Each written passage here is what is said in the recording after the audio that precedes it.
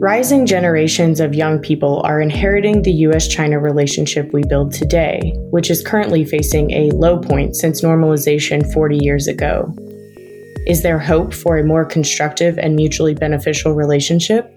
From climate change action to technological advancements, what role do today's youth play in defining how China and the United States interact? As we try to tackle these questions on 21st century engagement, it is helpful to turn to a historical perspective to better understand the forces and trends that have shaped the current bilateral relationship. My name is Leslie Tisdale Reagan, and welcome to the U.S.-China Foundation podcast. Joining me today to explore these questions is Mr. Fei Guo, a historian who focuses on modern China and East Asia. Mr. Guo, thank you so much for joining us. Thank you for having me. Fei Guo is a history Ph.D. student and Brumley Next Generation Graduate Fellow at the University of Texas at Austin's Robert Strauss Center for International Security and Law. His work focuses on state building in 1950s China and its impact on China's economic development in the post-1978 period. Fei is also a fellow at the U.S.-China Foundation. Fei, as a historian, could you give us a brief overview of the focus of your scholarship and what led you to study this topic? So my research initially focused on the 1950s China, particularly the various state-initiated campaigns to rebuild order and reform society. So the previous narrative framework is quite normative, informed by Cold War narrative and various postmodernism, post-ism. So I want to take a look from the perspective of state building and shedding light on state capacity and long-term development. So I was originally interested in culture history, obviously influenced by the cultural turns since the 80s, but I gradually pivoted to something else I found very interesting. Given the historical bilateral relationship and today's current tensions, why should the U.S.-China relationship matter to young people? Well, I think at least to the Chinese youth, it's pretty obvious. There are over 300,000 Chinese students studying in the U.S. now, and there are more coming every year. I think, at least for Chinese youth, they are very concerned about the U.S.-China relationship. And also, as two most important countries in the world, U.S.-China relationship have really great impact on the world. And also for, I think, most Americans I have met, they are less ideological than a lot of times than the media, and also they are very pragmatic. They are very curious about China. They want to learn Chinese. They want to explore the economic opportunities in China. I think it definitely matters to the youth very much. In the popular understanding of normalization of relations between the U.S. and China, Deng Xiaoping has often been seen as a bold reformer who was willing to depart with some of the absolutism of Mao Zedong in favor of a more pragmatic approach, like you just spoke about. Under President Xi Jinping's rule, many China observers have seen a departure from the openness and reform of Deng. Do you agree with that assessment? And more broadly, how do you view Xi's chairmanship in the larger context of Chinese leaders since 1949?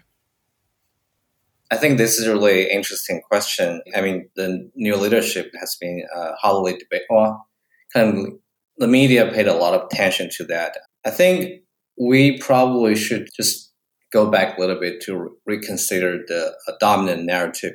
People often consider them as two generations of leaders with opposing policies, but we need to bear in mind that actually Deng was used to be a loyal deputy of Mao, and they are the earliest revolutionaries in China. A lot of their policies actually in the early times are the same, and also reform and opening up actually depends on the U.S.-China rapprochement, but that normalization of relationships actually started in Mao, under Mao's watch in the early 70s. So I think in terms of this question, we should really reflect upon the narrative we already have and think whether reform and opening up is really a huge break, a huge discontinuity in Chinese history. I want to pull on the thread of decoupling. One of the major drivers of competition between the United States and China today is for technological supremacy. This has in turn led the US efforts to decouple with China in the technology sector, for example, by attempting to block Huawei and other companies from the government supply chain. So, as we look to the future, will this sort of non cooperation in technology taint other areas of the US China relationship, in your opinion? Well, I think definitely, especially a lot of Chinese companies relies on U.S. technologies, U.S. patents. And also, I think in the U.S. containment blocking of Chinese use of technologies, I think the rhetoric is have a quite negative impact on how China perceived U.S. intentions.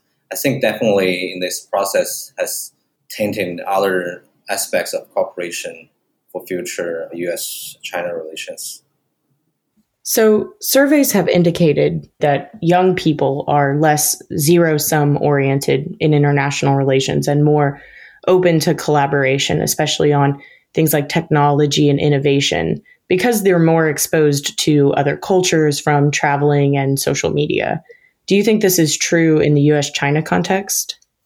Yeah, I think it's true. I think many Chinese students come into the United States to study and learn American culture, learn a lifestyle. I think they are less influenced by China's domestic propaganda. And also, on the other hand, I met a lot of young Americans, my classmates and others, that they are very interested in what's going on in China, and they want to explore the economic opportunities offered by China's rise. A lot of them want to learn Chinese. I think youth is really a crucial group to focus when it comes to U.S.-China relationships. On that note, what can the two governments do to facilitate exchanges for millennials and Gen Zers, or Zoomers as some have called them, in both countries? Well, government can do a lot, but I think the society can do a lot more. I mean, the last year we saw President Trump revising a lot of policies regarding Chinese students coming to the U.S. Some Chinese are facing pressures from the U.S. government to withdraw cooperation with Chinese partner institutions and so forth. So I think both countries probably need to more open-minded when it comes to people exchange. I think that's what the government can do. But for the society, I think more can be done. I mean, with the new technology, especially the new social media, average people can be a reporter, can report what's going on in their life. I myself have subscribed to several quite interesting YouTubers. Some of them are Chinese, some of them Americans, reporting what they think about China and the U.S. I think this sort of people-to-people exchange and also this new media can do much more to foster a better people-to-people relationship. I want to shift gears here a bit. We have seen through recent US elections the destructive power of distorted digital information flows. As a result of media bias, and especially in the case of China, direct censorship of information, our general populations are often working with different sets of facts about one another. How do you see the role of digital information flows in the future of US China relationship? And is broad digital censorship even sustainable in China? China has this, what we call great internet firewall about internet censorship. And the US also has, well, not the same problem, but kind of similar issues with regard to censorship. We apparently, I think, live in a new era in terms of communication technology. I think it poses new set of issues for governance and citizenship. And the role of digital communication cannot be underestimated. I think in the U.S., despite the ideological, I think, supremacy of freedom of speech, I think still there are censorships, but not in the same way as in China. It's not exercised by the government, but more by corporations and by peer pressures. I mean, Facebook, Google probably have much more power than we thought, and particularly in the age of artificial intelligence, engineering and changing public opinion may not be that hard. AI is all about algorithm adapting and learning. And if an algorithm keeps feeling customized, information to individuals, it might not be too hard to change a person's opinion. I mean, as we can see from the Brexit and also the U.S. election. And also another aspect of censorship is cancel culture in the U.S. also foster censorship, although in a form of, I think, group censorship and self-censorship. Well, China's censorship is state-installed internet censorship. I think although it's really big deal in the media, but I think it really does not impact ordinary Chinese people that much as we thought. Thinking our daily life, I mean, how many foreign websites or services do we really need to access to? So I think for a lot of ordinary people, it's not a big deal. But I mean, I'm not saying it's good or it's great. It obviously has a lot of problems. For instance, for China, a lot of Chinese scientists complain about Google Scholar being blocked. But I think in the long term, I don't see any force within China that will prove strong resistance for dismantling the censorship. Although what should be censored are always contested in China. I think also the other aspect of disinformation is that the media often calls out the responsibility of government or corporations in combating fake news. But I think it's also important for average people to be humble and open-minded and cultivate the ability to scientifically evaluate evidence and argument and to be a responsible citizen. I couldn't agree more. I think disassociation from factual reality is a big problem in both the United States and China, and often that can be fueled by false narratives in the media cycle or on social media. Moving on, Fei, as a historian, you have joined other esteemed figures in advocating for historians' input in the process of policymaking. Notwithstanding unresolved differences between the U.S. and China on key issues such as human rights, what advice would you give policymakers in the United States about how to approach China, perhaps economically or politically? There can be many advices, but I think probably, first of all, U.S. elites and intellectual and politicians should reflect upon what's America's core interest when it comes to dealing with China. Is it trade, or is it to keep jobs in America, or is it other aspects? I think the changing of U.S.-China relationship, I think from the China's perspective, the long-term goal is generally very clear, but in the American side, it's not that clear. The long-term goal for China is to be a rich country, to be at least on par with the other major developed West nations. So this concept goes back a long time ago.